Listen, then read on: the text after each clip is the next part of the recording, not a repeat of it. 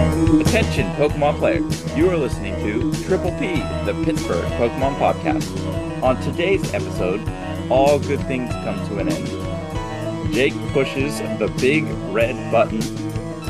Chuck Bucks are up. And we are joined by a back-to-back regional champion. Bye now. Chuck Bucks are up.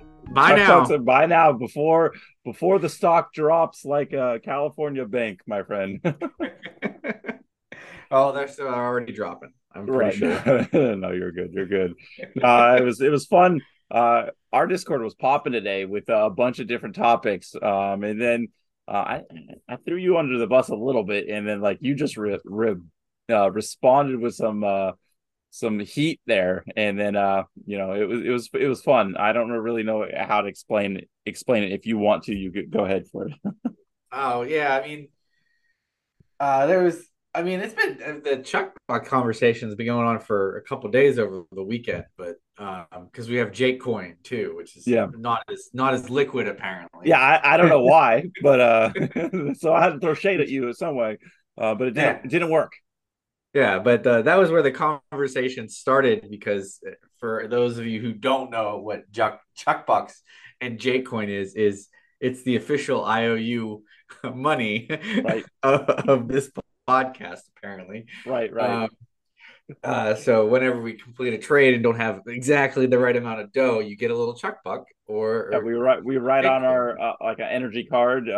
Chuck Buck owes you $4 or whatever the difference Yeah. of the trade value was, and then apparently your money's better than mine. Yeah, apparently, through the discussion of some locals, but my Chuck Buck is holds a better value than a J coin. Right, right. I'm hurt. Hey, I'm hurt, win. but yeah, you definitely proved your point. Yeah. And then it turned into some funny Pokemon matchups involving I don't know, stupidity but fun. Yeah, So that's the best kind of fun right there. yeah. But aside from your stock going up, how has your week been? Good, not too bad. Traditional practice. Been practicing same old Lost Zone deck. I'm planning on knowing this thing 9 ways to what I can't remember the phrase Yeah, now. that's the Knowing way you it, need to do it, though. yeah, knowing it in and out. Playing it pretty like getting quick to make quick decisions. Knowing increasing the pace of play right now because I only have maybe one or two more things I want to maybe try and slide into the deck. I'm really happy with where it is at the moment and what it can do. Um, yeah, consistency is its thing, and I think it's just those hands that you get in Lost Zone where you just like I have a comfy or not even a comfy. It's like um, uh, here's your Dragonite and four other cards you can't really do anything, and then you Right. can't find a chorus like things like that. That's So where I found myself at Knoxville. I think 3 to 4 times, which definitely cost me some matchups and overall maybe those hands cost me overall. I know I already kind of talked about I had one misplay in one of the rounds, but for the most part, I felt like the deck was good. Or Lost Box deck was good, and my play was clean. But you'll have that from time to time. The yeah, funny thing is, like through my whole Players Cup run, and we'll talk about that here in a second. I feel like my percentage of hands like that to start on PTCGO was actually less than IRL.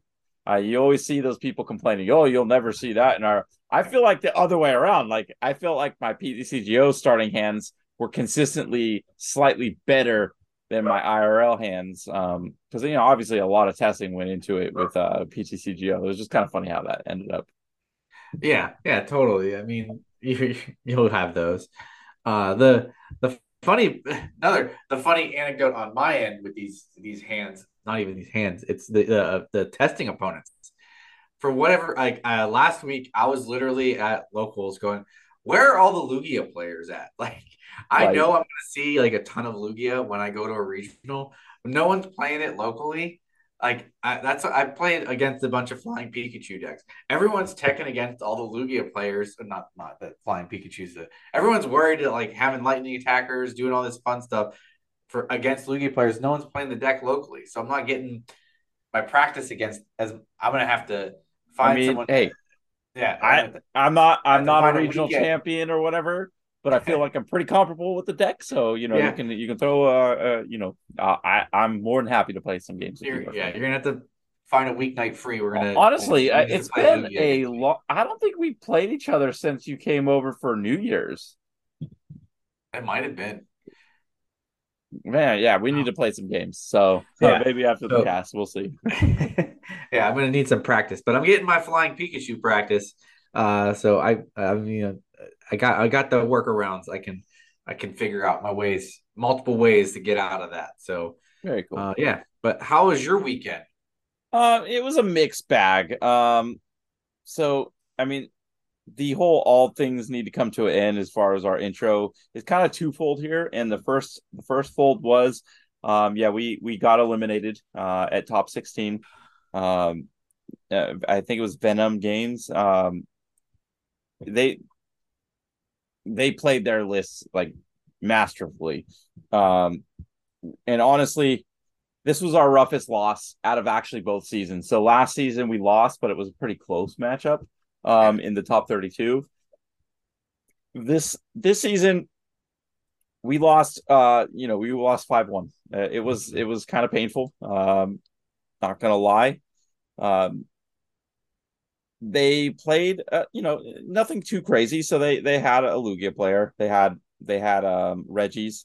They brought a Vika Volt, or they put it to the table, and then they had a control list.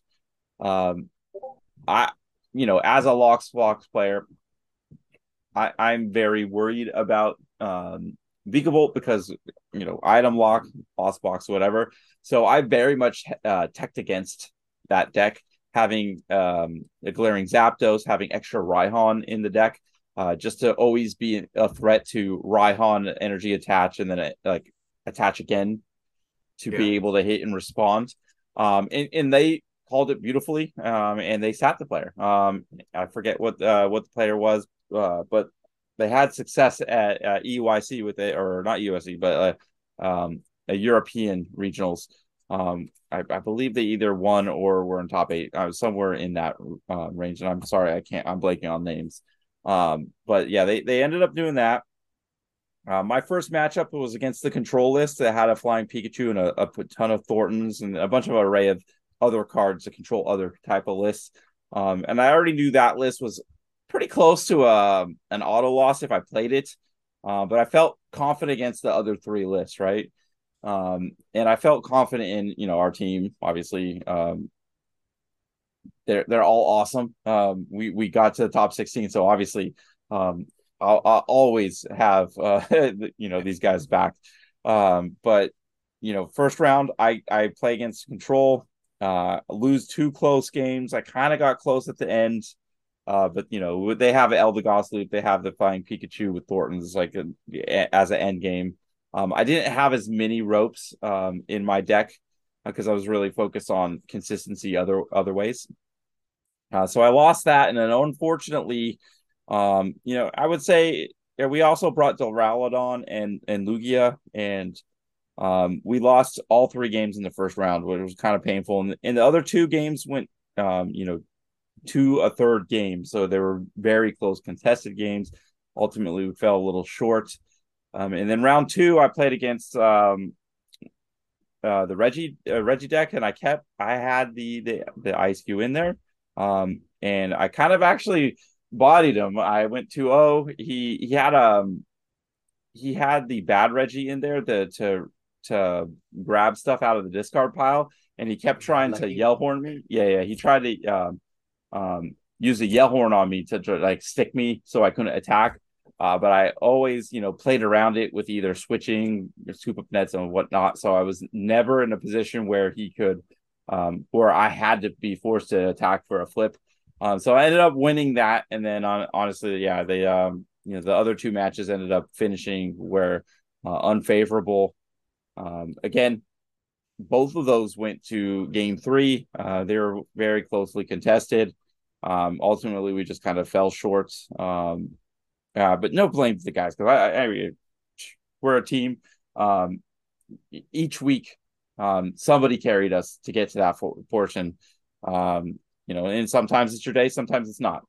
So we ended up losing top 16, but again, it was improvement from last season at top 32. So, I mean, if we continue to improve, I mean, that means top eight next season, maybe. So, Yeah. if we have one, so I'm looking forward to again trying to compete to get a spot on Team Sports Farm Junction because that's my our sponsor, and the team that is kind of embraced myself and Adam because we both were in there. I know Adam was doing a little bit of research beforehand and saying that from this season and last season, the stores that made the top 32, there were only 4 repeating stores, and we were one of them. So um, that felt pretty good too. So either some notable players made it on different teams, and then they made runs, or obviously some teams just ended up faltering. But I take pride in bringing Sports Car Junction into top 32 2 seasons in a row. Um, and only 4 other teams or 3 other teams did it. So it was a good feeling. Yeah. Yeah. Yeah. I I look I look forward to seeing you guys do it again, and I'll continue to make my efforts to make the team again, so then I can take you guys to top eight. So Right, right. I mean, we're a close knit group. We still have members that made for the first run that are definitely contesting to make that spot too. yeah, Obviously, our the top 8 here or the top 4 players on this team. Nothing but love for Sports Car Junction and everybody that's currently on this season, last season, or just locally. Just uh, love that whole team aspect. We kind of talked about it in our interview, which we had earlier in the week, yeah. but we'll get to that in a second. But yeah, team Spoiler challenge, alert. a little bit of spoiler. Team challenge, I love it. It's definitely a different skill set than just a regular regionals. Obviously, regionals, I love regionals. It's a single player game at that point. It is a whole different aspect of preparation, but I do love the team aspect and kind of the specific deck techs to try to outpace your opponents. Yeah, yeah. I'm a big fan of that team challenge format too. I just really like the team aspect, and like the. I mean, I haven't got to do that much of it, unfortunately, but the week to week beta gaming is fun. Right. Um, and the team aspect, that's the other thing. Like, I don't know. I've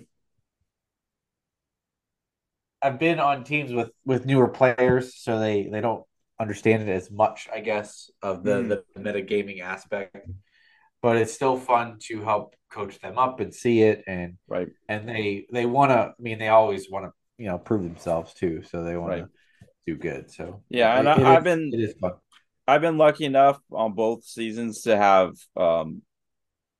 really really good players on my team. And obviously we made 2 deep runs and just, every week the meta discussion and what we think we are going to see and, the preparation of scouting the team that we're playing and trying to make specific techs. And obviously like you'll make some deck decisions that you would never make going into regionals, but you make going into this. It's just fun and enjoyable, and you see the game slightly different in the meta than you normally would going into a regional. So all that being considered, I hope they continue to do this when they go back to live. Yeah, me too. And hopefully your Lugia mat that comes says top 16 for you. So No, I think it's only 32, but I'll be getting 2 Lugia mats to be on it. So I'll get one without a stamp and one with. Um, but we'll kind of transition. So, after we lost, I said on the podcast, a few weeks ago, a month ago, or whatever, My last game of PTCGO will be a team challenge game, and it it was kind of fitting that I played against Reggie's, and I ended up winning that matchup. So my last PTCGO game was a win against the deck that I just can't really stand, to be honest with you. I do not like Reggie's, and botting Reggie's felt pretty good. Yeah, that always feels good on my end as well. Though I don't get to body it maybe quite often. So All you got to do is put the penguin in. That's all you got to do. We're from Pittsburgh. You got to throw the penguins in. no, Just a I one don't. of. That's all it takes. It's literally No, I one don't card. necessarily It's have the room for the literally penguin one at the moment. card. One card. But aside from that, I did make that was my final game. I finally did push the big red button on live to transfer Woo. my account. And I'll talk a little bit about the transfer thing and some early game tricks to get the crafting currency, because that's the currency that we all want. Nobody cares about the coins right now at this point unless they change something, because the coins are there for cosmetic things, for your avatar and deck boxes and things like that. I'm still hoping that they add like a room that you can kind of have like different like accomplishments throughout there where you can kind of put things there, aka trophy cases, blah blah blah.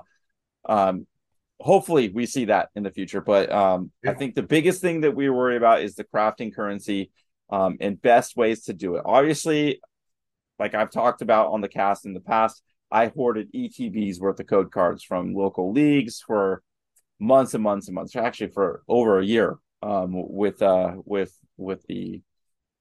the announcement of live coming out, right? So I scanned all those in, but the biggest thing is right now, Celebrations is the set to get.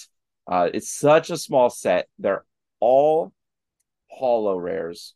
So you're going to get like even at the 125 lowest a piece. end, yeah, 125 a piece. So if you pull anything above that, like Flying Pikachu's, like the Mew Gold, the any of the cards that you can't play, that are just like collector sets, like all of that's crazy. So like I scanned a ton of codes and I had a bunch of celebrations uh codes, and per 10 I was averaging from 8,000 to 12,000 currency per 10 code cards. Yeah. You don't get that out of any other set. Like I jumped up from, because I think I had like, after my transfer, before I scanned the codes, I think I had just about a quarter of a mil, and then I had two ETBs worth of codes, and I got up to um, a half a mil, as far as that, and it was mostly because of the celebrations. Everything else, like I would scan 10 codes of any other random set along the way, and I would be lucky to get like 5,000, like super lucky. Most average was like 1,500. So celebrations is the way to go. If you're ever going to spend crystals, buy those, like the I think it's the Pikachu's celebrations things with like the gold Pokeball, and I think it's a Pikachu. Hey, you can buy the digital Yeah, the celebration bit, but once you max that out, ultimate um, collection. you are gonna get a ton of the crafting currency there. So make sure to do that if that's what you're aiming for. Obviously, if you want to get pull stuff, completely different. But if you want that currency, that's the way to go, in my opinion. Yeah, I had the similar experience. If you are newer or haven't migrated yet, and if you're newer and you just didn't buy a lot of celebrations and redeem them earlier, like just go get the trade for them, like on PTCGO before you go. Now, I think a lot of the people have caught wind of this, so anything that's not the traditional like Groudon or anything that's in the regular set, uh, one of the 1 through 25, you can still get those for like a pack, like a 4 pack or something like that. You just Right. make that trade yourself. But I think people are trying to milk people for the actual like classic collection stuff. Like if you're Right. trying to get the Charizards, Now, I didn't try and get those when I did my codes, and I was still milking in currency. Right, Like, same. yeah. So, but maybe like every other pack, you might Get actually get a if you card. could get I don't know what it is on PTC Geos, but if you can get some of those celebration gold Mews, do it. Get a four of that way. Every time you pull one, it's just that much more. Yeah. Um, I mean, that was for me. Like every once in a while, every time I got a classic card, I would um I would just get a classic card. But uh, if you can afford, if you have like packs to burn, like maybe you just one of those guys that have packs to burn, uh, get the classic cards too, because those suckers are worth a lot of. yes, they are the I Venusaur. I Yeah, have a yeah, four of Dark Gyarados on on live right now, and I pulled two more in the right, process of opening codes, and those were worth a pretty penny of exactly. the So I crystals. think a lot of people did catch wind that Celebrations is the packs to get. So like on Potown Store or any of these other online places where you can buy codes, those ones are all sold out. So, Well, I mean, they uh, are. I mean, that's the other thing is that there is a finite amount of codes. They don't just keep making them. right, So, right. So but if that's where luckily for me, I traded like my full set of Mew months back the my Mew VMAX deck online to a local that was liquidating all of his bulk stuff, and he had a ton of codes. After a lot of sorting, I had a ton of codes, and I had I don't know, basically an ETB full of celebrations itself. but yeah, that's another thing that you can do with the purple crystals you get is you can on top of like getting celebration codes elsewhere, you can just buy celebration packs. Like you said, I think the digital version of the ultimate collection is maybe the best value per crystal per pack, like to get packs per crystal. yeah, But that'll basically just transmute your crystals into conversion currency, like the other thing that you craft with, and you end up getting more crystals as you go through the battle pass, because each battle pass you should get enough to purchase the next battle pass. So you and there is no reason to have more than enough to buy the battle pass at the moment in the game, because that's the only thing you purchase with crystals besides packs. And I mean, if you really, really wanted to buy more packs, uh, then yeah. don't do what I'm saying. But you get the Exactly. picture. Yeah, 100%.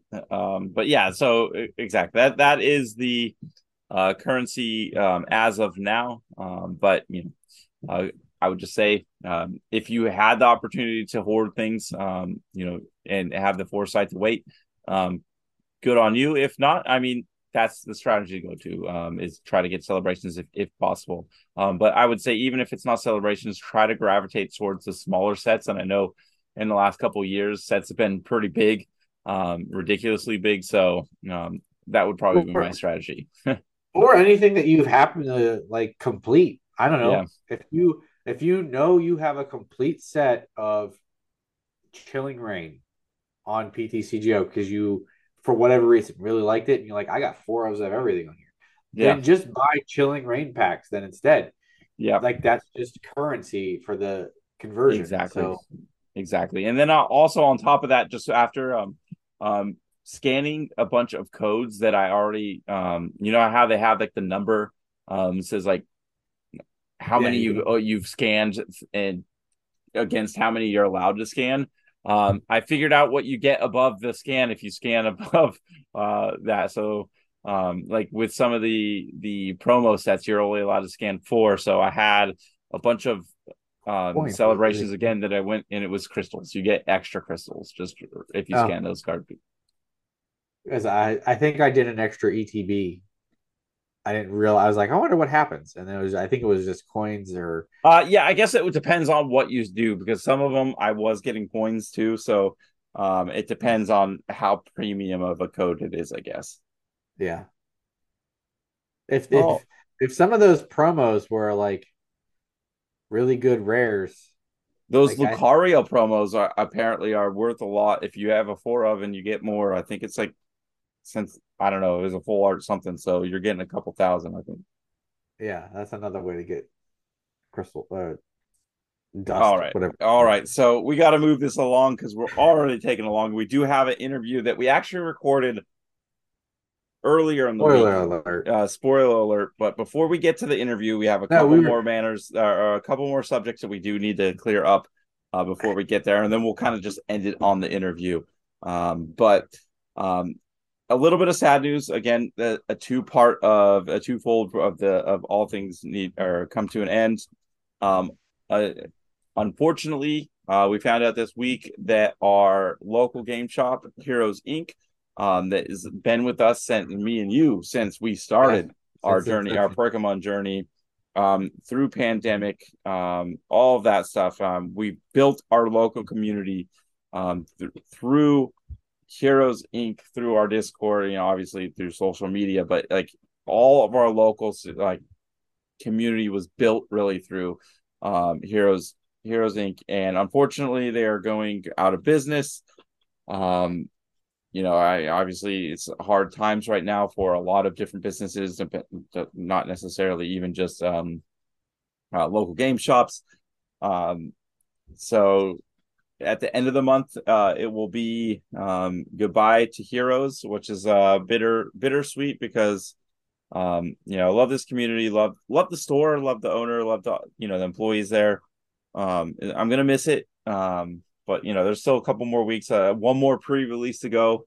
But I just want to say, above all things, I know, the community, there's, basically a family, so there's high moments, low moments, but I just want to say thank you um for everything you've done for us. And you will be missed tremendously. So thank you again, Casey and Heroes Inc. Yeah, I'm gonna echo that. Thank you to Casey. Um, just ushered me into Pokemon pretty much, and but my Thursday evening consisting of friends and games and a bunch of other always fun stuff happening. The birthday bash. I mean, Mm-hmm. two of them, grand old times. A lot of memories made at that place. Uh, so That's where the it, Chuck chant started. the Chuck chant starts there. It's really it really is sad for me, especially since I mean I really want to come back just for a day, but I can't. For on especially a Thursday night, Yeah, just to have that one more one more time. Thursday.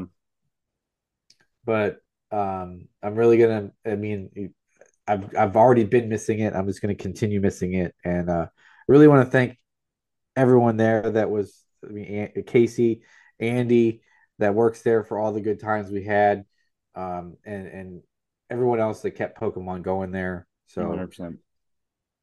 Yeah. I mean, with saying that, I mean, the community, we was built there at Heroes Inc. Here locally. Um, in efforts of not letting the community die, and kind of keeping us together, at least the majority, try to keep the majority of the group together. I know Sports Card Junction is going to move their nights to Thursday nights. A little bit of a travel depending on where you are locally to get there, but try in efforts to try to keep our local group together, our local scene going on Thursdays. Hopefully we'll see you guys there. It's obviously a great establishment in its own.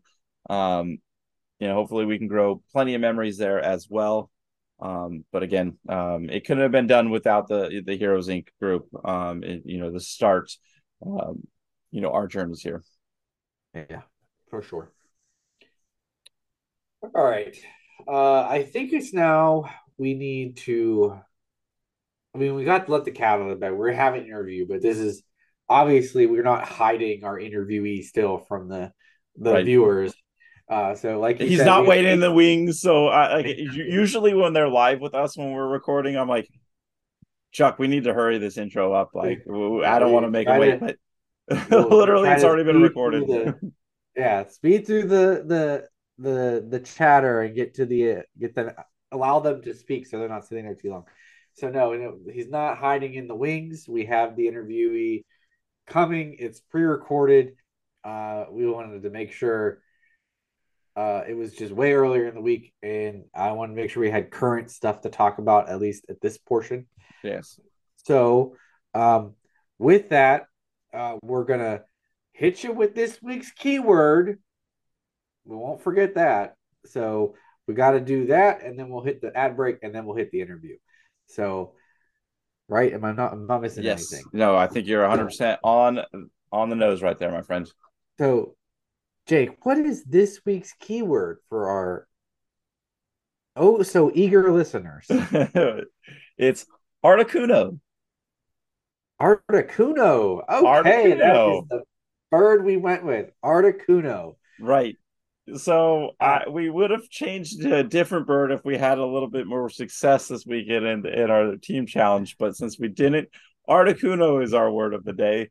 If you listened last week, which maybe a spoiler alert that it's Articuno, and I was talking about maybe a different bird. You might be able to figure out our last week's word of the day. But you got to put those two together. Message myself or Chuck, yep. or the podcast itself, to be entered in for a chance at winning a ETB, for free, sent straight to you to your house, no cost to you. All you got to do is put in last week's keyword and this week's Articuno. Yep. And then you can send that over to either any of our social medias directly. You can message us on our Discord or Twitter. Mine is at Watch Whimsy. Jake's is at Pinox1. And then you can also, like he said, directly hit the pod up at Pit Pokepod. Send those keywords over. And then if you are the winner, we will get a hold of you to where we can mail those free cards.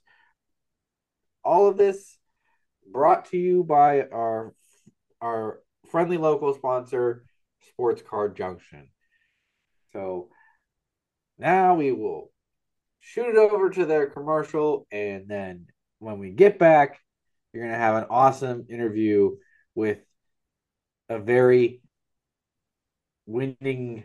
I can't even think of the word. Winning, Esteemed player. Yes. Yes, that has won multiple regionals Recently.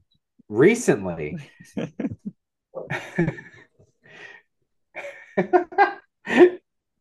No, Piper's not back. I know there's two people to that. So off to the commercial. The Pittsburgh Pokemon Podcast is brought to you by Sports Card Junction. Located in the North Hills of Pittsburgh, Sports Card Junction is a one-stop shop for players and collectors with a wide variety of singles, supplies, packs, and boxes available in-store and online at sportscardjunction.com. Don't forget to check out our weekly league Mondays at 6 p.m.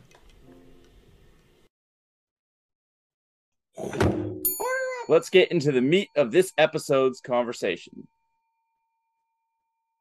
All right, guys, we're here on our interview section, doing a little differently this week. So I want to introduce our guests. We have a very awesome guest this week. It is our current back-to-back regionals champions of Orlando and Knoxville, and we got Andrew Hedrick. How are you doing today, my friend? I'm doing pretty good. I'm happy to be on. Very cool. No, I was very excited when I reached out and you said you wanted to, because you've had a pretty good run of things lately. Two of the largest regional championships, and you took down both of them. So we definitely want to get your take on that. But before we do that, I do want to just give yourself the opportunity to introduce yourself and tell us a little bit about yourself and your Pokemon journey to this point. It doesn't necessarily have to be anything to do with the regionals.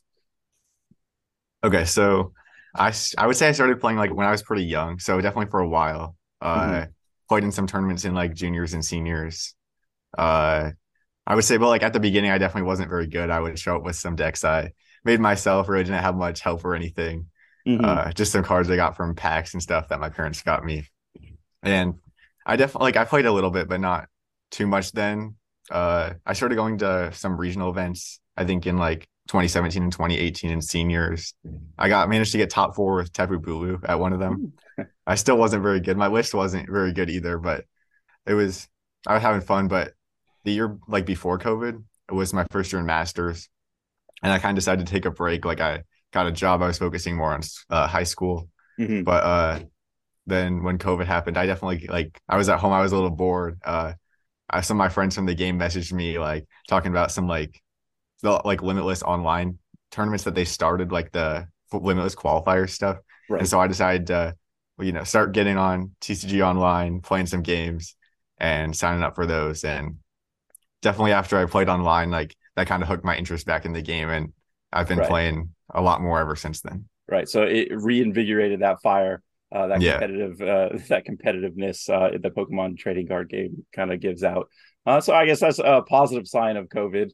I know Chuck and I both, are newer to the game or kind of just jumped into the game during, early pandemic and that online, client having Limitless and just playing on PTCGO was definitely a godsend, just being able to distract ourselves from the real world at that point and trying to really cut our teeth. But it sounds like you already had a good base to start on before you did that, so that's pretty cool. I do remember. I mean, we both, me and Jake, also played in tournaments like that. I remember seeing Pokey Hawkeye up there in top cuts and stuff during COVID. I knew you had the stuff then, so it was for sure. It's nice to see it translate to later back into real world regionals and stuff like that too. So yeah, it was definitely really exciting and fun to play online at the beginning, and it was really cool to be able to see that also translate to regionals. Yeah, right. Yeah, 100%. So you said when you were playing in juniors and seniors, you didn't really have a testing group or really you were just kind of playing by yourself. And then your friends got you back into it during the online era. Did that really ramp up your play testing with a group of people? Was that the first time you kind of branched off with that, or were you kind of slightly doing that before you took a little bit of a hiatus? Yeah, I definitely would say I didn't have any testing group at all. I mean, I had obviously some friends I would occasionally talk to about deck lists, but we didn't really do any real actual testing or anything before. And I would still say I have a lot of friends that I talk to about deck lists and stuff, but I don't know if an official before Orlando and stuff. I don't we would just play some games against each other, kind of run over some matchups and stuff. But I mean that just means that your online success and then your this season that's just all just basically player skill with there's a lot of really great players that attribute that to a big team thing, but if you're doing that with a little bit less of that, that's scary for the rest of the field though, really, because definitely have a lot of friends that help me and run over stuff, but yeah. Very cool. So I mean, another question for you, and this is always on my mind because I'm a very competitive person, and I put a lot of work into it, and I have not nearly seen the success as you. Obviously, champion, not necessarily as my goal this season, but just making cuts. How long how long were you playing before you really started seeing success, or or let's phrase it a different way, where you felt that you were a pretty strong player that you realistically could see day twos, making cuts and things like that? Well, so all my playing before COVID, I wasn't in Masters yet or anything, but I definitely would say I knew that I wasn't the best. I was getting beat a lot and stuff in juniors and seniors even. But then I feel online, I playing a bunch. I kept feeling like I was getting better. And, when I would face a good player in online tournaments, I would be I'd really try to beat him. And I'd feel proud when I did that. And the more that happened, I kind of realized that, if you practice a lot and you kind of understand how decks and matchups work, then you can pretty much beat most players. So.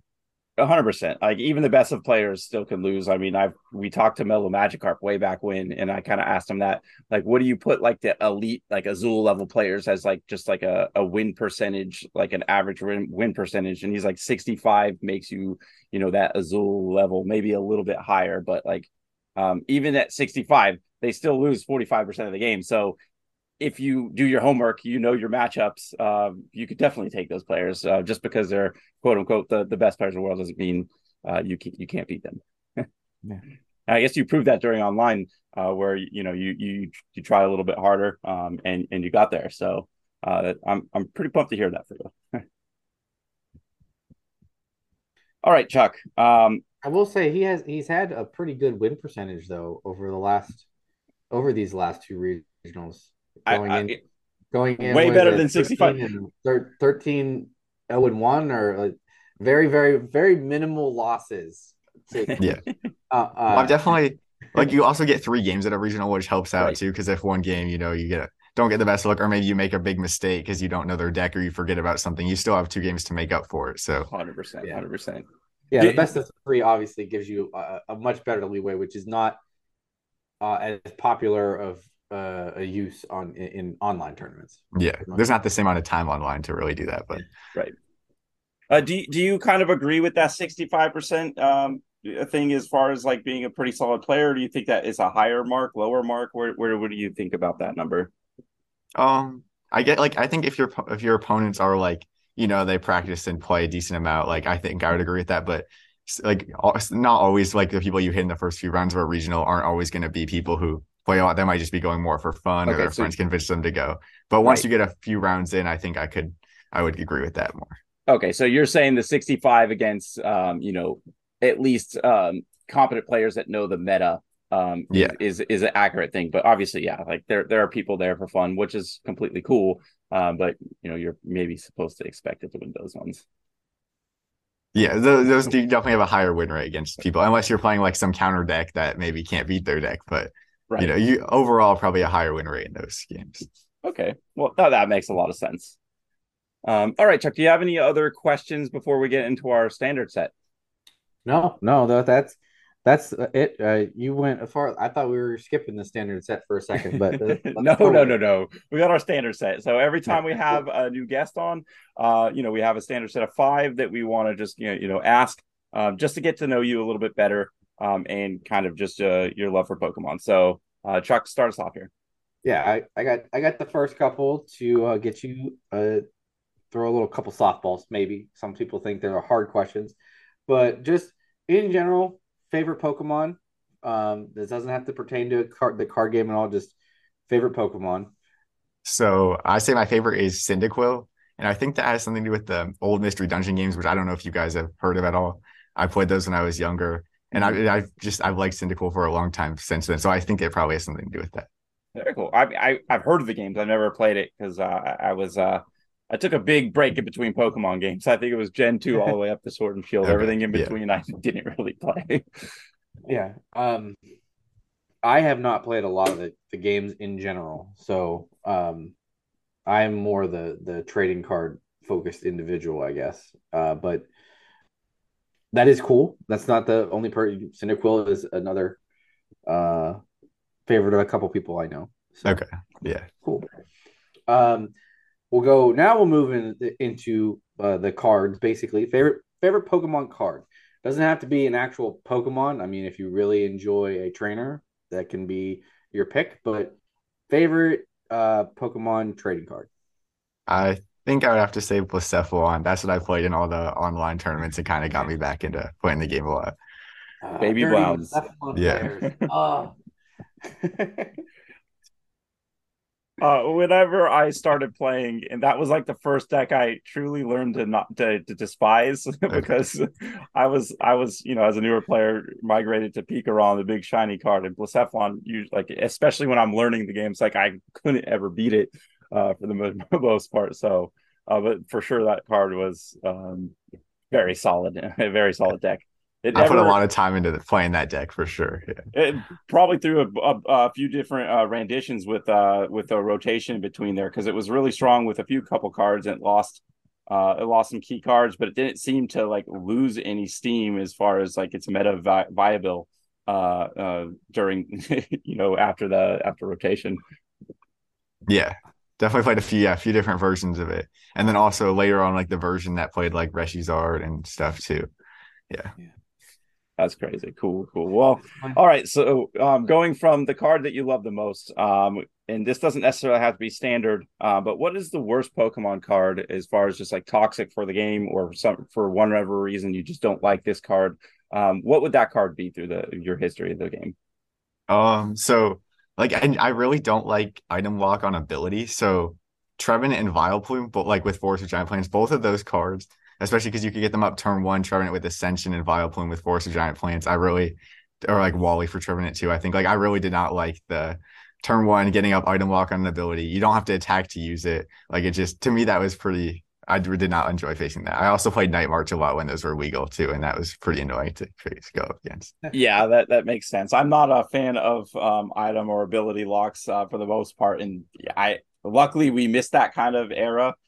Just talking to other players that were being a part of the meta at that point, definitely seems like that was a broken deck and a very annoying deck to face. Yeah, I don't like. It's like pretty frustrating to play against item lock when they get it up right away, and like you just look at your hand and you're like, I can't do anything. Yeah. And you have the cards in your hand. You're like, oh, I could do something. Yeah. Just can't. I'm not a fan of those either. Just things that turn off your ability to play the game kind of just irk me. Unless I'm playing them, then I'm all for it. But I'm usually not playing them. Well, I know it's not item lock, but I can't wait to talk about your matchup in the finals in Knoxville now after that answer. But we'll get there in good due time. But let's see. Your next question is: what is your favorite TCG memory to date?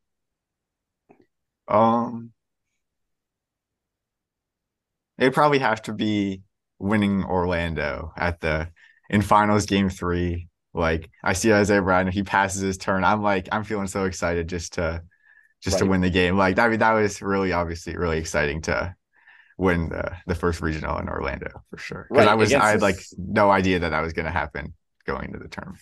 Right. I mean, I remember watching that set, and both game 1 and 2 were very tightly contested, and then game 3, you started with a pretty decent hand, and he was just completely dead drawing, trying to extend it. But I felt bad for him at the time, but obviously pumped for you because I know you put a lot of work into it, and that was your first one. So it was kind of like I see both sides of the coins, but that was an awesome moment for sure. Yeah. As a big win too, knowing that, I mean, pretty sure everyone knew going into Orlando that it was going to be so big of a field. So on top of like just that huge field, a lot of people, Orlando is really easy to get to. So I'm sure the field on top of being huge, when you get to the top cut wasn't easy as well. A lot of great players were beating them too. So I faced 3 good players in top cut for sure. So right. We'll talk about your Orlando run here in a second, but before we get to that, we have one last question on our standard. This one's a kind of a fun one, not necessarily Pokemon related, but say you're going into the finals of a regional, but Pokemon decides to, like baseball does, have a walk-up song while you're going up to bat, going up to the stage. What would be your song of choice as your walk-up as, you're getting introduced going to the final table? I think it would have to be Just a Dream by Nelly. That was it's a fun, like kind of hype song for me. So I like that. Yeah. I think that would have to be my answer. Sweet. That was a good one for sure.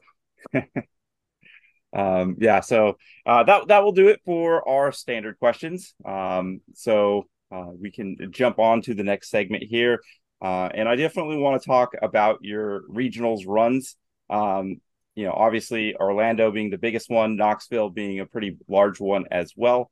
Talk us a little bit before Orlando. How did you come upon the deck that you landed on, and how do you come upon some of the text that you brought in? Because there was a very interesting card in there that a lot of people are like, why is that in there? So I want to hear what your thought process was to get to that 60. So I guess going back to Arlington, I didn't like I've played Lugia at Arlington too, but I didn't have much time to test before that. I definitely didn't feel like I was playing my best. I tied 3 times and I Mhm. missed day two. I went 5-1-3. And then after that, like I that was right after finals for me, so I didn't have much time to test. So but after that, I was like, I need to get better at this deck. I know I can do better. So Mhm. I definitely like I was playing a lot of online tournaments too, I feel like, just like with Lugia, just to get games in with the deck, just to understand how it works better. Um, I was playing games with my friends, and one of my friends was always so there's a few different cards in my deck that I'll talk about. So Wash Mhm. Energy was in my deck. That card definitely people were not talking about that much before the event. But one of my friends had talked about it in Lugia for a while, but that was like back a few months ago. But then Rayquaza was definitely becoming more popular, and Wash Energy on Manaphy in that matchup is very good because it basically means they can't do like anything to your board because Right. they can't Sableye your Manaphy, they can't Raikou if it's on Manaphy. And so I was kind of scared about the Rayquaza matchup. I played at a 1K and I lost to it a few times. Like it felt like if they drew well enough, they had control of the game, Mhm. which but if you watch but then if you put Wash Energy on your Manaphy, I mean you kind of take that control back because they unless they can find bosses orders on Manaphy, and even then they're not spreading damage with Sableye while they're killing Manaphy too. So it Right. feels like it forces them to do so much more if you did that. So that's why that card ended up in my list. It ended up just being decent. I only lost Rayquaza twice. Both times were against Nick Moffat. Uh, it was decent against him, and then every other match it was just a colorless energy. So Yeah. I would say it was a pretty okay card, but it wasn't terrible. And then some other cards, I guess. Echo Horn, another one of my friends told me to put that in my deck the night before. I didn't use it like at all. I used it Really. against Gudra, well, maybe one time. I think it was more. I didn't want to like put Canceling Cone in my deck, but I was trying to figure out like another good card against Dura. I already had a vacuum, and then they were like, "Well, you can use Echo Horn in a lot of situations," but it ended up like Echo Horn also wasn't super good. Uh, What about in the mirror match? Because I've had people, that I play test with occasionally, say Echoing Horn goes really good in Lugia for the mirror match, because typically you only want to get one Lugia down, and yeah, then attack with one prizers. Did that ever come up where you like took a KO on a Lugia and then were able to horn boss for another two prizer? so I kept like thinking like, what if I could pull this off here? Trying to get it to line up, but it's pretty hard to get it to pull like because you have to find your Echo Horn, or you can draw Irida, but then you'd have to Echo Horn in advance, and like say you Echo Horn back a Lugia V, then and then you can't kill it that turn without benching Lumineon. But then if you bench Lumineon, they kill your thing, or if you Echo Horn their Lugia and don't kill it, then they evolve it, and Mm-hmm. then it's pretty hard to kill. So Right. there's like a lot of things that go into it. There were definitely some times in the mirror I was like, if I could pull this off, it'd be really good, but I wasn't able to. So Okay. Agahorn was another one of those like it wasn't terrible to have in my deck, but I didn't use it that much either. So basically in the head sims, it sounded a little bit easier to get off than in actuality to do in practice during these tournaments. Yeah, if I had tested with the card more, I don't think it probably would have ended up in my final deck, but I was kind of just like looking for the last card to my deck because I'd canceling Cohen in my deck before, and I really didn't think it did very much, and I was trying to figure out what card to replace it with, Okay. and it ended up being Echo Horn. No, I like the thought process there, but I like hearing both sides of that for sure. Yeah, And any other cards you want to speak of I on guess that one? I think probably Capturing Room I could also talk about, Mm-hmm. which that card was and again like it's just like a kind of consistency card. I mean, if you flip the right thing, it's good. Sometimes flipping either ones can be good. Like on turn one, you could flip heads, get an evolution, discard an Archeops, or flip tails, find your Lugia V. Mm-hmm. Like uh and obviously like there were a few times where the flips were like really important, and it felt like every time it always went the one I wanted it to. In Really? finals that happened too. Right. uh I needed to get an Archeops in the discard pile. I think I flipped heads, was able to do that against Bradner in game one and pull off a attack and kind of go from there. I do remember seeing that. It was like that was such an important coin flick, and then once it went the way you wanted to, your deck just was running smoothly. You got set up perfectly, and then just really put a good board state out there. But it was very contingent on that one flip. So Yeah. I think De- everybody was holding their breath on that flip. Definitely got a little lucky on the capture and roll flips, I feel like. But it wasn't, yeah, it wasn't a super amazing card, but it was just like a kind of another consistency card. So Right. Didn't feel bad to have it in the deck. Very cool. Well, that sounds like you put a lot of work into the deck. Very thoughtful on all of the tech cards in there. But going into Orlando, the largest regionals to date, I think still. How was your day one? How'd that look? And just kind of speak upon your runs if you had any like key matchups in day one / day two. Wait, can I ask one like broad question before we get into like Yeah. the run of Orlando? Because you said you had Lugia pegged for Arlington as well. So I just wanted to ask the question, why Lugia in general? Like if was there anything else that was ever on your radar, or was just Lugia the deck that you always wanted to go with throughout these runs? So I guess like before Arlington, I didn't have that much time, and I was like, I probably don't have time to learn any of the other decks, but Lugia probably you can probably play it at like a basic level fairly easily. So that's why I kind of did that for Arlington. But then after that, I was like, actually, there's a lot more I could go with this deck, and that kind of led me to testing it more with before Orlando. Okay. I do kind of believe in just playing one or two decks a lot, like instead of trying to play every different deck. Like I think getting because most like of the meta decks, like if you get really good at any of them, you'll be fine. I feel like generally it's more important to just like know how to play your deck than to try to play to 6 different decks and make a meta call at the end. 100%. I've heard both sides of the story. I've heard great players on both arguments there, and I feel I've played competitive games in other in other games there, and I was at top levels, and I feel like those games maybe lent more to just play a wide variety of the meta and then just pick that. But for me, at least in Pokemon, I feel like I lend more towards where you are. And just kind of get repetition with the one deck and then making changes and get really good with it, especially with a long meta like we are in right now currently. Nothing's drastically changing, so you can make little minor adjustments and you don't have to like completely change your whole scope of what you're trying to do. As long as you still have I'm sorry. Yeah. I was just gonna say, especially because Lugia is such a flexible deck, if there's a problem matchup, you can just change 1 or 2 cards and your matchup becomes favorable all of a sudden. So I feel like if you just know the deck and then maybe a matchup like people are hyping it up, which that kind of happened to me before Knoxville, then you put in a card and just kind of clean that up and make sure you'll be good. 100%. I agree with you. And it's kind of refreshing to hear that from a player of your caliber too, because I feel like that is the right way to do it. Is just kind of especially if you're going to regionals trying to make deep runs or get worlds invites. Sticking with one deck is a pretty safe thing to do as a comfort pick, I guess. Yeah, that's kind of. I mean, you answered exactly what I wanted to hear, like on that. And I'll ask this now since we're talking about playing it over and over again. How many? Just guess. How many games of Lugia have you probably played since you decided to go on this? Just because you like you said you wanted to stick with one deck and go with it. Like, well, how many thousand games are you up to now?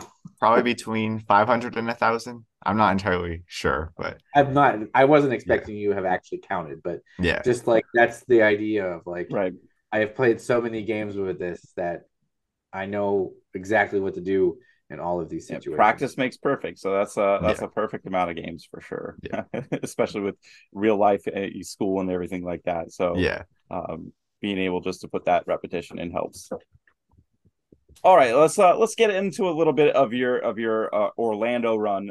Any major matchups or memorable moments in day one at least? So okay, I pulled up my things from day one. What did I look at?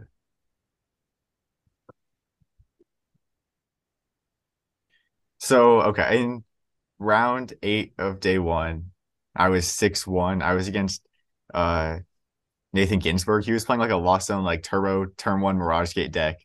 I'm like game 1, he goes like draw pass, nothing happens. Like I just donk him. And then game 2, like he goes second. I only get down 1 Lugia. He goes turn 1 rope, knockout with all of his Mirage Gates. And after that game 2, I'm pretty scared. I have no idea which one to pick. Like, if I want to go first or second in this matchup. One of my friends who was playing the deck before told me he you should choose first in the matchup, but Nathan had just chose second against me, so I wasn't sure what to do. I ended up choosing first. I only get down one Lugia, no other benched Pokemon, Uh-oh. and I'm just like hoping he misses it, and then he like plays out his whole turn. It's like 5 minutes, and then he misses it by one card, and I'm able to pull out that matchup. So definitely got really lucky in that set. But 100%. yeah, I think that was probably one of my scariest round day Yeah. one. I mean, playing a handful of games with Lugia, it definitely is scary if you go first. I mean, it's definitely an advantage because then you could do your turn two stuff and start rolling. But if you only get one down, especially against a deck like that, that the knockout threat looms pretty dangerously, it's a very scary feeling just to have one lone Lugia and waiting for it to get knocked out or hopefully surviving. So, no, that's awesome. So that really set you up in a really good spot after day one, huh? Yeah, I was 8-1 going into day two after that. My one loss was to Cal in the Lugia Mirror.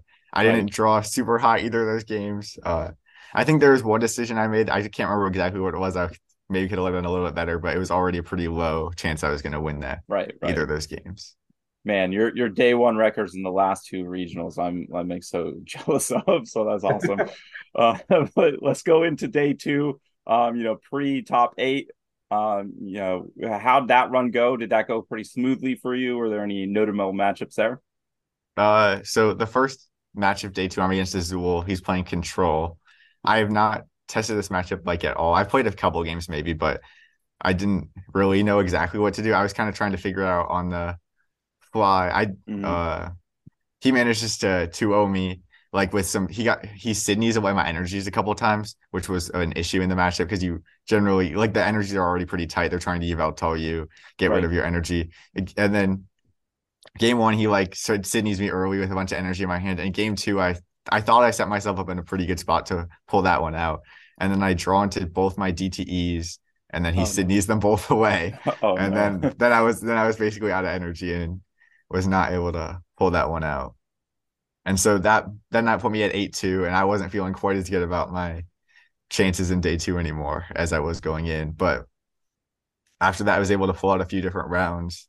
Um, I faced a Fusion Mew that I Mhm. didn't know he was playing Fusion game one, and he was able to donk me game one because I would like if you're against DTE Mew, you don't want to fill up your bench with stuff because you want to leave room for like Pumpkaboo and then maybe Luminion if they path judge you Right. and stuff. So you want to leave your bench pretty open. So I only benched one Lugia, and then it turned out he was playing Fusion Mew. He benches Melwada, knocks me out, but luckily I was able to pull that out the next two games to get all the way to 11-2.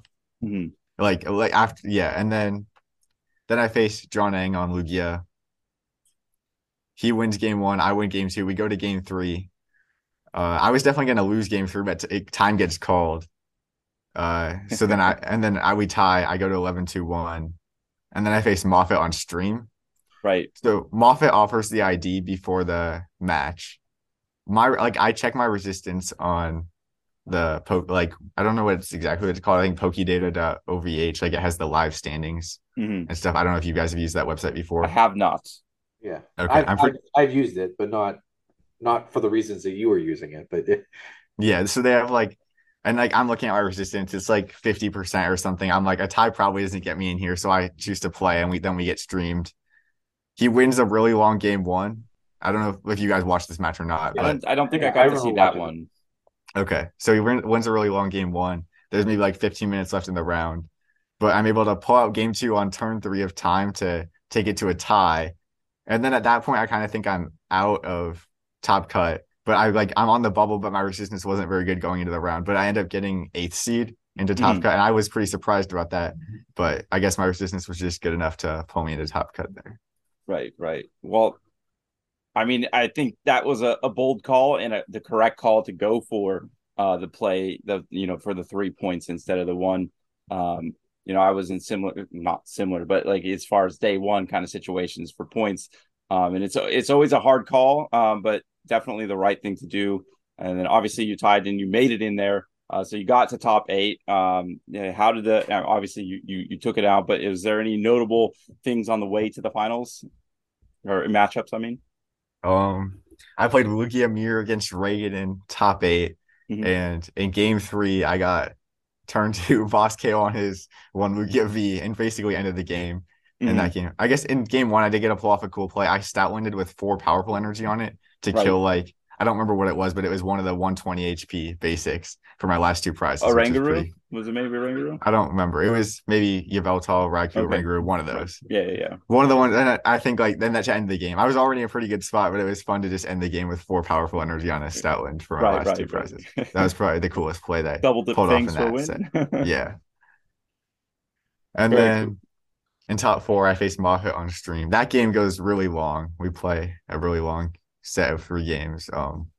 I think there was like a lot of hard decisions I had to make in those matches. Games 1 and 2, I go 1 Archeops both games Ooh. because like I still like I'm not 100% sure if that was the right call, but I was kind of like I need to pressure him. I don't know if he can respond yet. And I was like, if I keep waiting, he'll just get so much damage on my board. I don't know if I'll be able to come back. Mhm. And so then I go 1 Archeops. I'm able to pull out one of those games. One of those I lose. Definitely made a misplay in the one I lost. But then we go to game 3. I'm able to get the wash energy on my Manaphy in game 3 because I get up double Archeops. If we only get up one, it's hard to be able to excel it with Archeops because you have to be putting on your attackers. But game 3, I got up 2, so I was able to easily search out wash energy for my Manaphy. I have a really good board. And then I'm able to pull that one out. He can't quite get enough damage on board. Right, so right. the wash energy was definitely useful in that game. Yeah, that's great. Like you said, through day one and in portions of day two, it wasn't that huge, but in that matchup, protecting your bench from Raikou and protecting anything like that's super huge. Yeah, it basically meant his Raikous and his Sableyes weren't like pulling off any huge multi-prize turns. He kind of had to just play the game normally, trade 1 for 1 and stuff. Mm-hmm. Yeah. All right, and then that brings you into finals, right, against Isaiah? Yeah. I want to hear it from your side. I mean, I obviously, a lot of us were watching that game, the finals of the largest regionals. Were you feeling pressure before the game or nervousness? How were you feeling going into the matchup?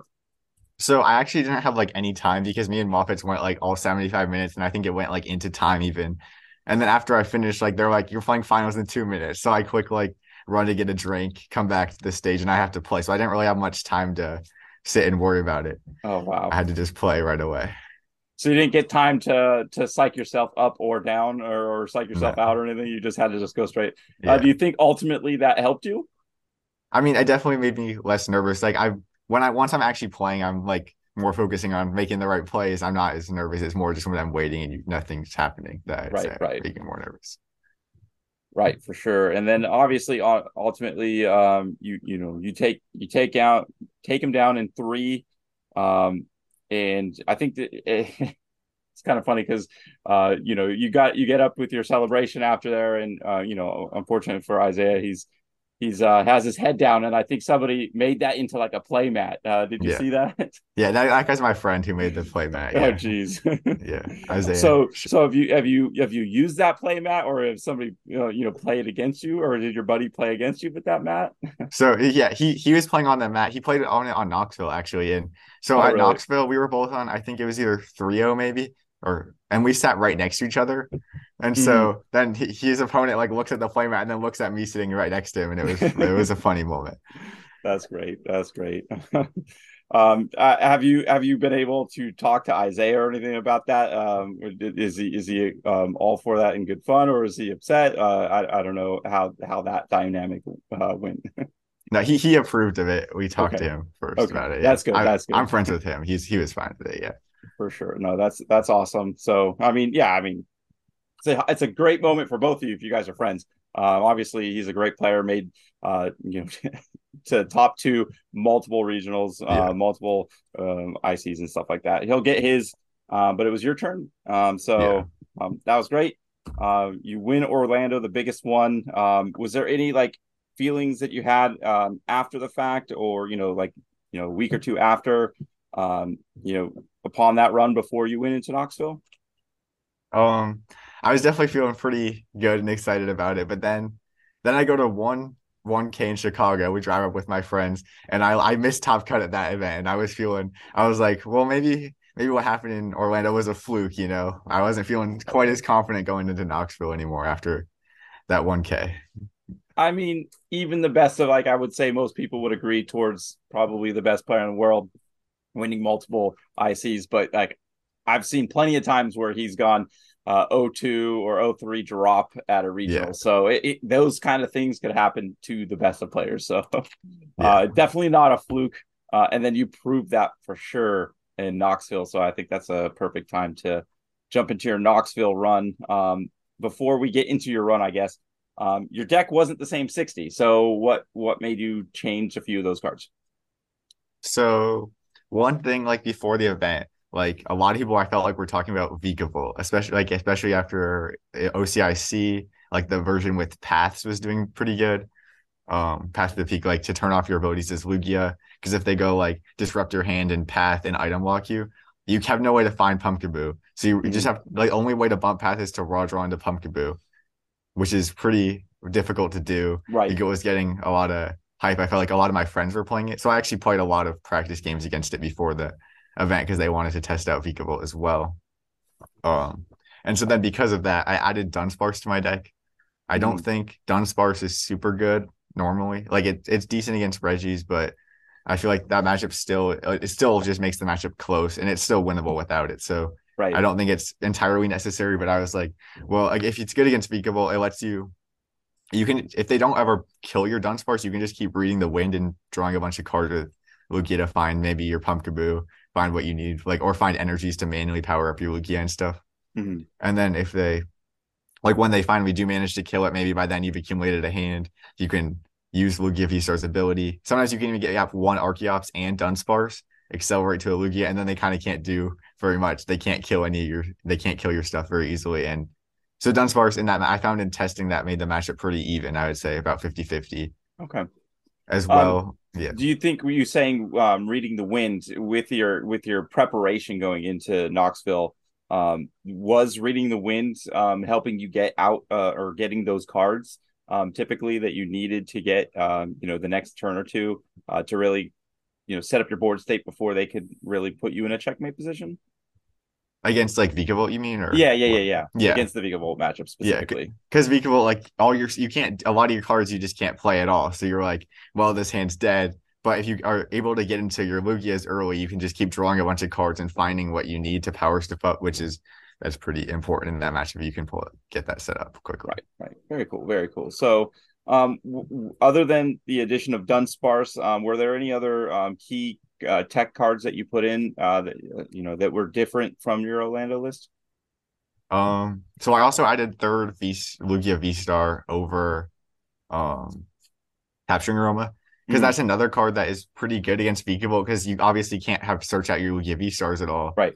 But if you draw, like you can just draw into it and play it down, as well as it's just another consistency card in general as well.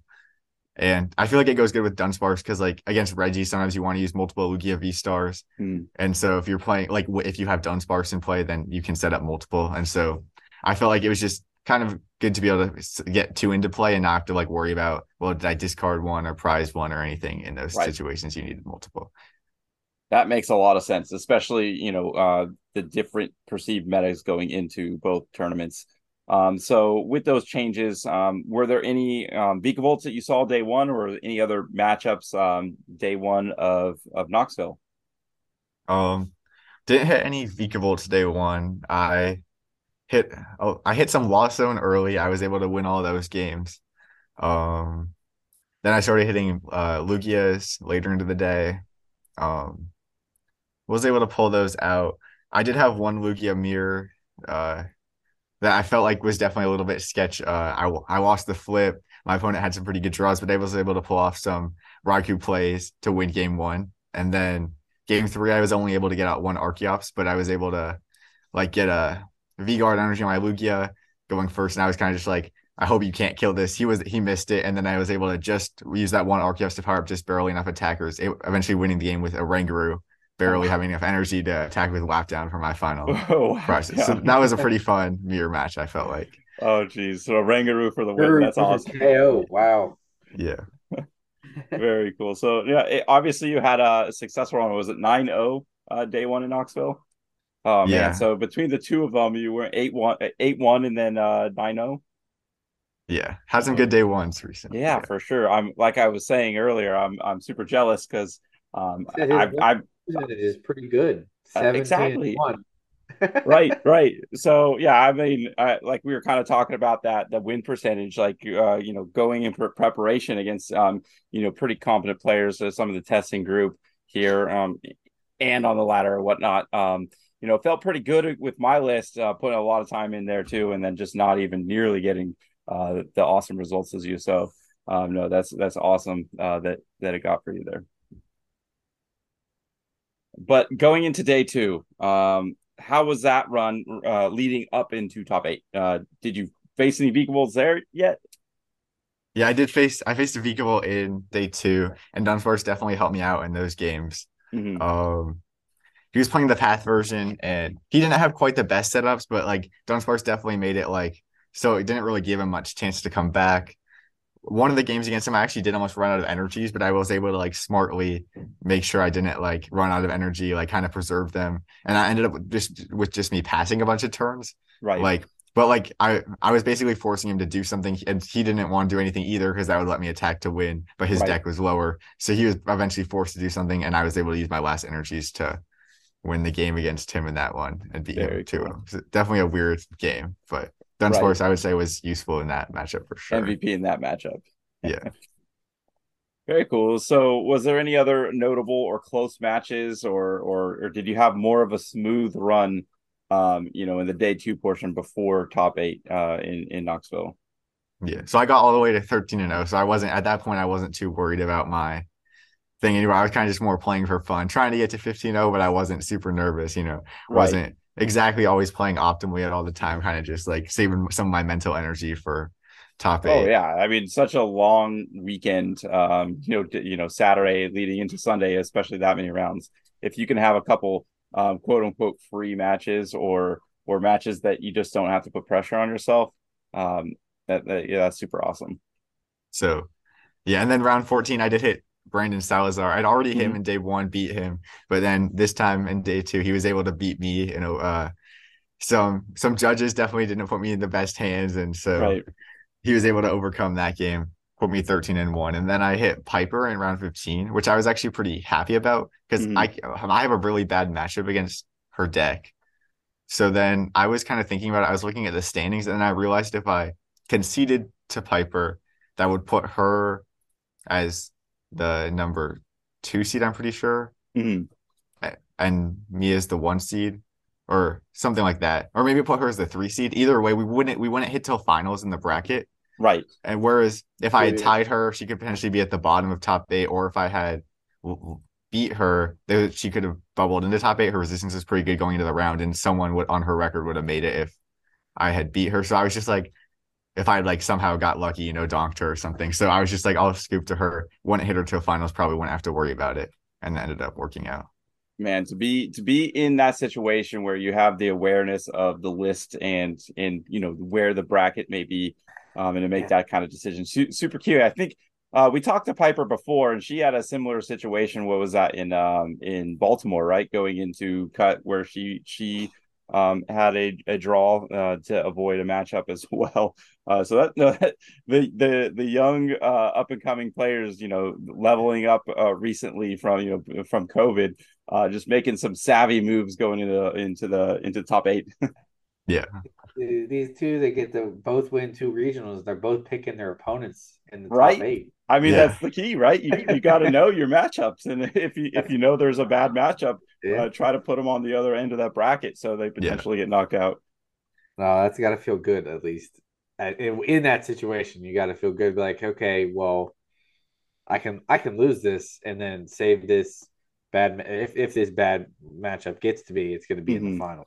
So yeah. I was like, the chances of us both winning our 2 matches and making finals probably pretty low. So I'd rather just try to put her on the other side of the bracket and yeah, avoid it for as 100%. long And as I then even can. if you face her in the finals and then you get, second place, that's still better than bubbling out at eight, right? yeah, in the round of Yeah, eight. I would rather have not like had her be eighth seed and I face her in top eight or anything. Right, Yeah, right. for sure. For sure. So, no, that's cool. So ultimately it worked out. You didn't have to run into Piper in the finals, but then you ran into Brandon Salazar again for the third time Yep. that we could hit Knoxville. Talk a little bit about the finals. We talked a little bit about you didn't like Vileplume because of item lock or ability lock. You ran into just that. So how'd that matchup go? How'd you feel going in? So I felt pretty good going in. I was 3-2 in games on the weekend against him. I feel like that matchup is actually pretty fine for Lugia, especially if you're able to get into Lugia V early and read the wind a lot. That's also good in that matchup because they're going to be doing not much damage a turn with poison. So that allows you to build up your hand. And then eventually you can find Lugia V Star and a gust effect, ideally, to gust around their wheezing, get up your Archeops, and then that puts you in a pretty good spot for the rest of the game. They have to pull off some weird like wheezy plays later to try to stop your energy, but it becomes a lot easier if you're able to do that before they take too many prizes. So going in, I wasn't too worried. I felt like it's a pretty close matchup. For sure, for sure. So if I remember correctly, I know I watched them, but it was game 3, right? That we got to, and he ends up We didn't discarding. go to game 3. Oh, We was it only, game 2? Was it game yeah, 2? we only Okay, played 2 it was the clinching game. It was yeah. Sorry about that. But yeah, he ended up discarding before he got the deck check his V Star or V Max, and then having the other two in his prizes. So did you kind of like smell blood in the water at that moment, or was that kind of a shock to you? Or how did that whole situation come down? Well, so he at one point I remember he like Marnies or something, and then he plays down an Ultra Ball, and then he like searches his deck and he like doesn't get anything. I'm like, did you fail Ultra Ball? And he says, yeah. And so at that point, I'm like, and he had an Eternus on his board. I was thought that there's a chance that he didn't have either VMAX because I didn't know why else he would have not gotten it off the Ultra Ball. So I was definitely, at that point I was pretty excited because I felt like I was gonna win. I already felt like I was in a decent spot, but then after that I was like, it's gonna be pretty difficult for him to be able to pull this one out. 100%. So yeah, I mean, ultimately, you were in pretty good control, or I mean, I think you had a little bit of a lucky top deck in game 1, right, with bosses, but you were still in a pretty good spot. It's not like you were going to lose that turn, and then that top deck. That top deck was great. Yeah, are you talking about the end of game 1? Or? Yeah, the end of game 1, right? Yeah. Where you got the boss. I got Marnied, and then like I had like the choice between promoting Archeops or Yveltal, I think.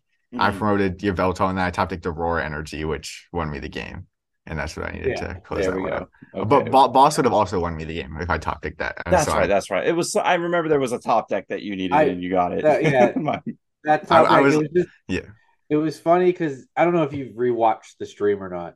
Because the casters, I think it's Skarzig, was just like they were debating on what you even promote at that time, and they were like, they were just like, well, I think you push the Evital up, and then Skarzig was like, yeah, man, just you throw the Evital up there and you just top deck it, and then you pull the top deck. so there was a lot of thinking going into that decision. Basically, I only had 2 energy left in my deck, somewhat because I didn't manage my energy super well that game. But then I was like, so if I was worried if I didn't try to attack immediately, he bossed a Rangaroo, I would just be passing. I wouldn't be able to attack anymore. So I was just kind of like, I kind of need to do this as soon as possible. Otherwise, he can just run me out of energy. And I was like, even if I promote Yveltal, I can draw Aurora. I could draw Boss, which I knew I had one in my deck too. I think there's probably also draw supporters that could have maybe gotten me into Aurora in my deck. And also, even if I missed it that turn, he couldn't kill me. So I would have a second turn to try to top deck. He would just be poisoning me, and I would have one more turn to top deck. So I thought that was probably the right choice, and I got a little lucky to top deck the Aurora Energy. I mean, you still got to put yourself in those positions to get lucky. Yeah. So you made the right decision. It was a good call. It was just a very, very much accented by the stream and everything as well. So it was a pretty hot moment on stream. For sure. So yeah, that awesome. Ultimately, you go back-to-back championships. I guess you can really put to wayside that you were a one-hit wonder when you were feeling that way after that 1K. So definitely some validation that you deserve to be there, which obviously, we already knew that, but everybody, has self-doubt. But now, hopefully, that it's in your head that you are definitely among the top players. Yeah, I definitely felt pretty good after winning. Like to be honest, I was like, I still wasn't exactly processing it like right after, but I mean, it feels pretty cool to win two in a row Well, for how sure. how was the trip home after the second one with really kind of processing that you're back to back champion. And to my memory, I don't think I remember anybody doing back to backs. Obviously Piper's won two this year, but not back to back. So Yeah. how did that sink in? It was definitely like I still like am pretty surprised by it, but it was definitely really exciting. And like yeah, on the like after more as more time passed after the event, I started like realizing more like how cool it was what I'd done. Cool. So you have two Pikachu medals now. What are you doing with those? Are they displayed? Are they next to each other? Or are you just putting them away where you don't see them? What are you doing with those medals? Uh, right now I'm in my dorm room, so I kind of just like have them like on my desk, I think, or maybe one's in the drawer. But I Mm, definitely when I go home for spring break in a few days, I'll be trying to figure out a good place to put them very at my cool. house. Hopefully, you'll have a few more to join those guys in the future. Yeah, What if hopefully. anyone just decides to wear those while they're playing day one, like another regional, Yeah. just Did you like fit both of them you? hanging around your neck? That would be kind of funny. I was talking about that with some people too. Like, what if everyone with Yeah. medals showed up with Get them? get get that play mat with you celebrating over Isaiah. Have your medals, and then just show up to round one and just look at your opponent and see what they Lay it do. down to my opponent, and then Exactly. get beat 2-0 right away. Exactly. The biggest slap in the face. Though. I was thinking more of like if you haven't done your finals yet, go to your class to take your finals and have your medals around your neck. That would be Get kind some of clout funny there too. too. All right. So no, obviously, great runs there. Are you planning on going to any more regionals this season, or ICs? Yeah, so I think going into the event, I wasn't planning to go to EUIC, but now that I have more championship points, I would think that there's a realistic chance I could maybe go for top 16. So definitely going to be trying to go to EUIC now Very cool. and NAIC. I was already playing NAIC, but for Mhm. sure, I still don't have my passport yet, so I hope that comes by EUIC. How long until EUIC is? It's like middle of April, I feel like, and I ordered my passport in end of January, so it should probably Oh be yeah, here. But you should be completely fine. yeah, Yeah, we had a little. I had a situation like that where I got my passport right before Toronto, where I used the express lane to get it, but I still got it like okay. 2 weeks before the hand, so you should be completely fine. Yeah, I think I should be good, but if there's any errors with it or something, that would be kind of Yeah. scary. It's Make it. always it's definitely scary when you're just waiting on somebody else or something else to do something for you. Yeah, for But you'll get sure. there. Yeah, No, so congratulations again on those runs. Hopefully, continued success. Into the ICs and the rest of the season, I guess, and then obviously at Worlds. But I do want to talk a little bit before we let you go about a different format that I find enjoyable. And I think maybe it's 50-50 between some of the top players. And that is the online team challenge. We're currently in the top 16 rounds. And I saw that you guys your team made top 32. What's your feelings of the team challenge, versus, just a preparation or just playing in like in a regular regionals? yeah. So it's definitely way different. It's like a really cool way to play. I feel like so. I don't know. Again, this is another PokeData.ovh thing. You can actually see like a team's previous lists that Mm-hmm. they've played in the team challenge, and so we would definitely be pulling those up, and we'd be trying to figure out. Well, make sure in case they run back the same list, we have an answer for all their stuff, Right, and right. discussing, but making sure our lists don't get too weak to any deck, because we want to make sure we have answers to everything. Because especially if other people looked at our lists, because our team would play a bunch of Lugias every Mm-hmm. week, but we would like put a bunch of different cards in the Lugia, so like we would because Lugia can adapt to beat most matchups, and Correct. so we would try to we'd be like for sure cover for the list that we've seen them bring before, and then make sure we have outs if they bring something different as well. Right, right. I think that's a very fun tactic, like within the same tournament to be able to scout your opponents and then make adjustments as a team to those kind of, and then even just saying, okay, you're coach today because we made this meta call and it maybe didn't work out, but we Right. still made a kind of a thing, and I've definitely enjoyed that. My team is continuing to do that in the scouting and just the camaraderie. And I guess it just forces more communication and teamwork, since you're kind of playing as more of a team sport than an individual sport. And even though Pokemon kind of is a team sport as far as testing, I think this definitely exacerbates that and makes it more prevalent that it is a team over player kind of a situation. You have to really work together to figure out, make sure you have cards that cover each other's weaknesses and stuff, and kind of figure out who's going to play what. And sometimes that means you might have to put a card that you really don't want into your deck, but kind of just like trust your teammates, like trust what they want to do, and make sure that you have answers to stuff. And so my team, we actually made it to top 16, and we're playing against a team that is played a few Vikavolt, and as a Lost Box player, I'm like, ugh. So it's like, what do I need to do to make this matchup a little bit better? It's all about that scouting. So now I can try to kind of bite, because they say they played the same exact list the last 2 weeks. Okay. So. But you can never go into that too hard, because then I know if they hard call, then we did that the last round, where we bit in because they didn't play any Mews, and we're like, okay, we're cutting our Drapions, and then they threw a Mew in there, and every single one of our decks that previously played Drapion didn't. Luckily, we still took the overall win, but I think the Mew player went 3-0 against us. Really, just didn't have that, but like we ended up winning the rest of them, but. No, I enjoy this different kind of tournament setting, and it sounds like you do too. Do you think they should continue this after PTCGO is sunsetted, and then with Live being our main client going forward? Yeah, I mean, I still not entirely know how well Live works with everything, because I mean, I haven't switched to Live or anything yet or tried it, but that's assuming they can get it, like everything to work, perfectly fine. Then yeah, I would definitely want to keep playing it on Live, because it's like a really fun format, and it just feels like a different way to play the game, a different way to think about things, and then you kind of get to work with some friends on your decks and stuff. Right, and then one last question I had there as far as that. I know going into Knoxville, that was going from 64 to 32. There was a lot of people like myself, or my team. Two of us went to play in Knoxville, and if we both made day 2, we would have missed our matchup.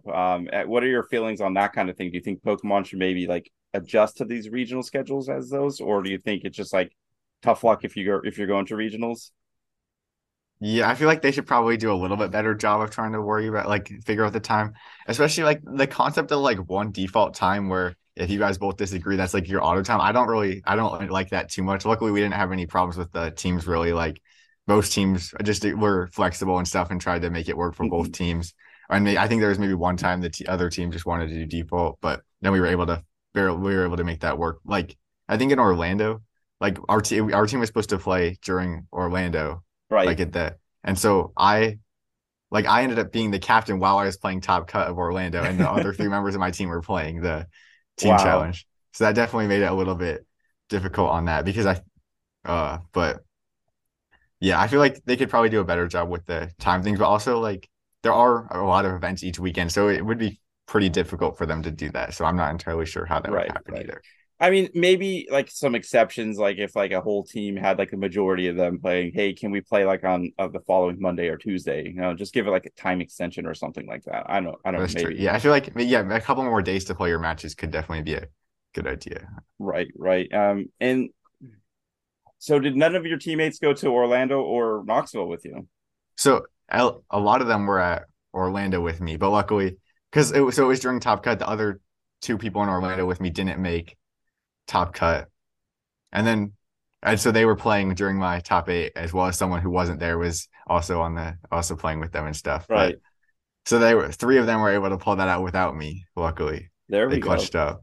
And then, I mean, that's a very cool weekend where you win regionals and you advance in the team challenge. Yeah, like we were joking about it because we saw the time. We're like, well, as long as no one makes cut, we'll be fine going in. And then that did happen. But luckily, yeah, those 3 were able to pull it out without me pretty easily, I think, that weekend. Very cool.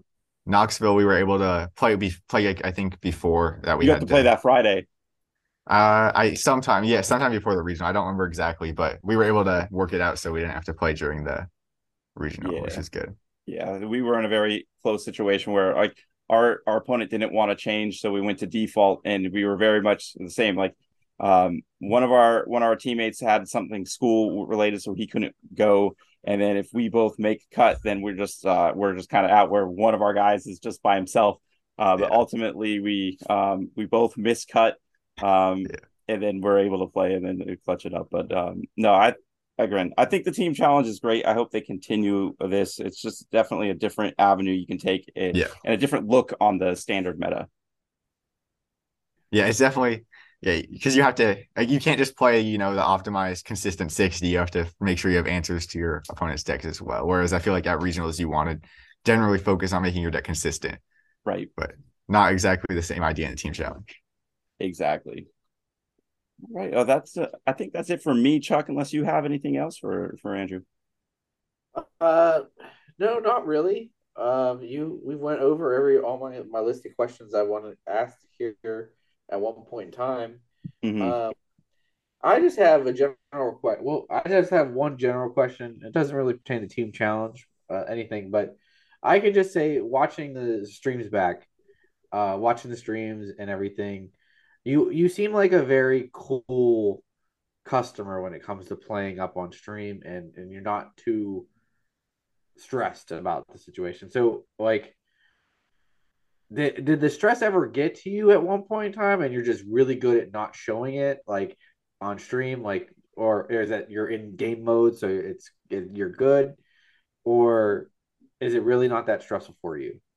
So 'Cause- again, I feel like I'm way more stressed waiting for things. Like that's true with tests too. Like when I'm, waiting for the teacher to pass out the test, but then once we get it, I just do what I'm supposed to do. That's kind of how I felt like playing too. Like I feel like waiting for round one is like more Right. stressful for me than playing on stream because once like on stream you don't have that much time to do anything. I guess like when you wait to start the game, I definitely get a little nervous too. But once we start playing, I'm just going through everything that I need to do on my turns and yeah, definitely not quite as nervous once we play the game.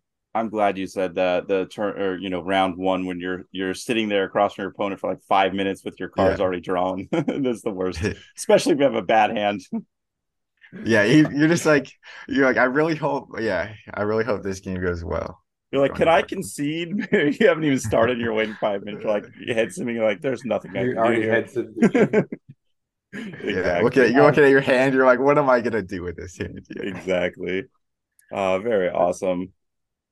Just to roll that kind of into like a secondary question. When you're so now you've done, like, going back in time, you've done run Orlando, so you're coming off of that, you're into Knoxville, you have the great run all the way 13, was it 14-1 or whatever it was that you finished, you hit top 8.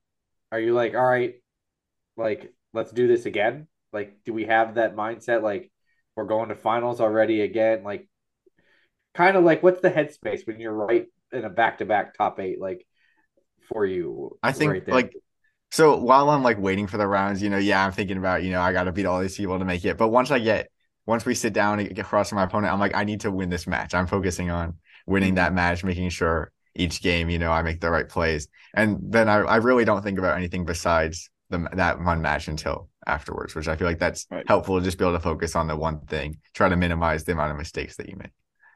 Yeah, that's cool. 100%. No, that's awesome. Again, congratulations on all the recent success. Regionals, team challenge, even just preseason opening, all the limitless success that you had. I wish you continued luck the rest of the season and just going forward. But we know that we're going to see you again, top 8, top 5 or finals, probably a few more wins. So no, just continued success, my friend. Thank you. Good luck in the team challenge too. Oh, thank you, thank you. Yeah, this is no IRL success quite yet as far as like day twos or anything, but back to back 32s into a 16 feels okay. So just continue and try to improve as a player, as a teammate, and then hopefully that will start to show some you know um IRL success as well. Yeah. But before we let you go, I mean, this is your time to shine. So if you have any shout outs or plugs or anything that you want to say before we let you go, the floor is yours. I guess I'd say shout out to all my different friends who have helped me test for these regionals and also drove up with me and stayed with me. Like for Knoxville, I wasn't gonna sign up till my friends were convincing me that a spot in the car. Like it was the Monday before when they reopened registration. They're like, you should play, and then yeah, definitely shout out to them for helping drive me there and get me there because pretty long drive from Iowa to Tennessee. Yeah. So shout out to all my friends for sure who tested against me and helped me get to regionals and stuff, made it easier. Very cool, very cool. And if people want to follow you, where can they find you? So on Twitter, I'm at PokeHawkeye, which is the main thing I use to talk to people in Pokemon. So I'd say that's probably the best place to talk to me. Very cool. All right. I think that's going to do it. Thanks again. And we'll talk to you hopefully in the future. All right. Thank you for having me.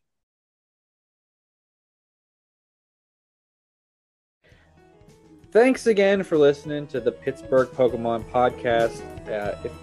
As always, if you could do us and future listeners a favor and leave us a like, a rating, or a review on whatever your podcast platform of choice is, it goes a long way to helping out the pod. Plus, Jake, where can you reach us directly?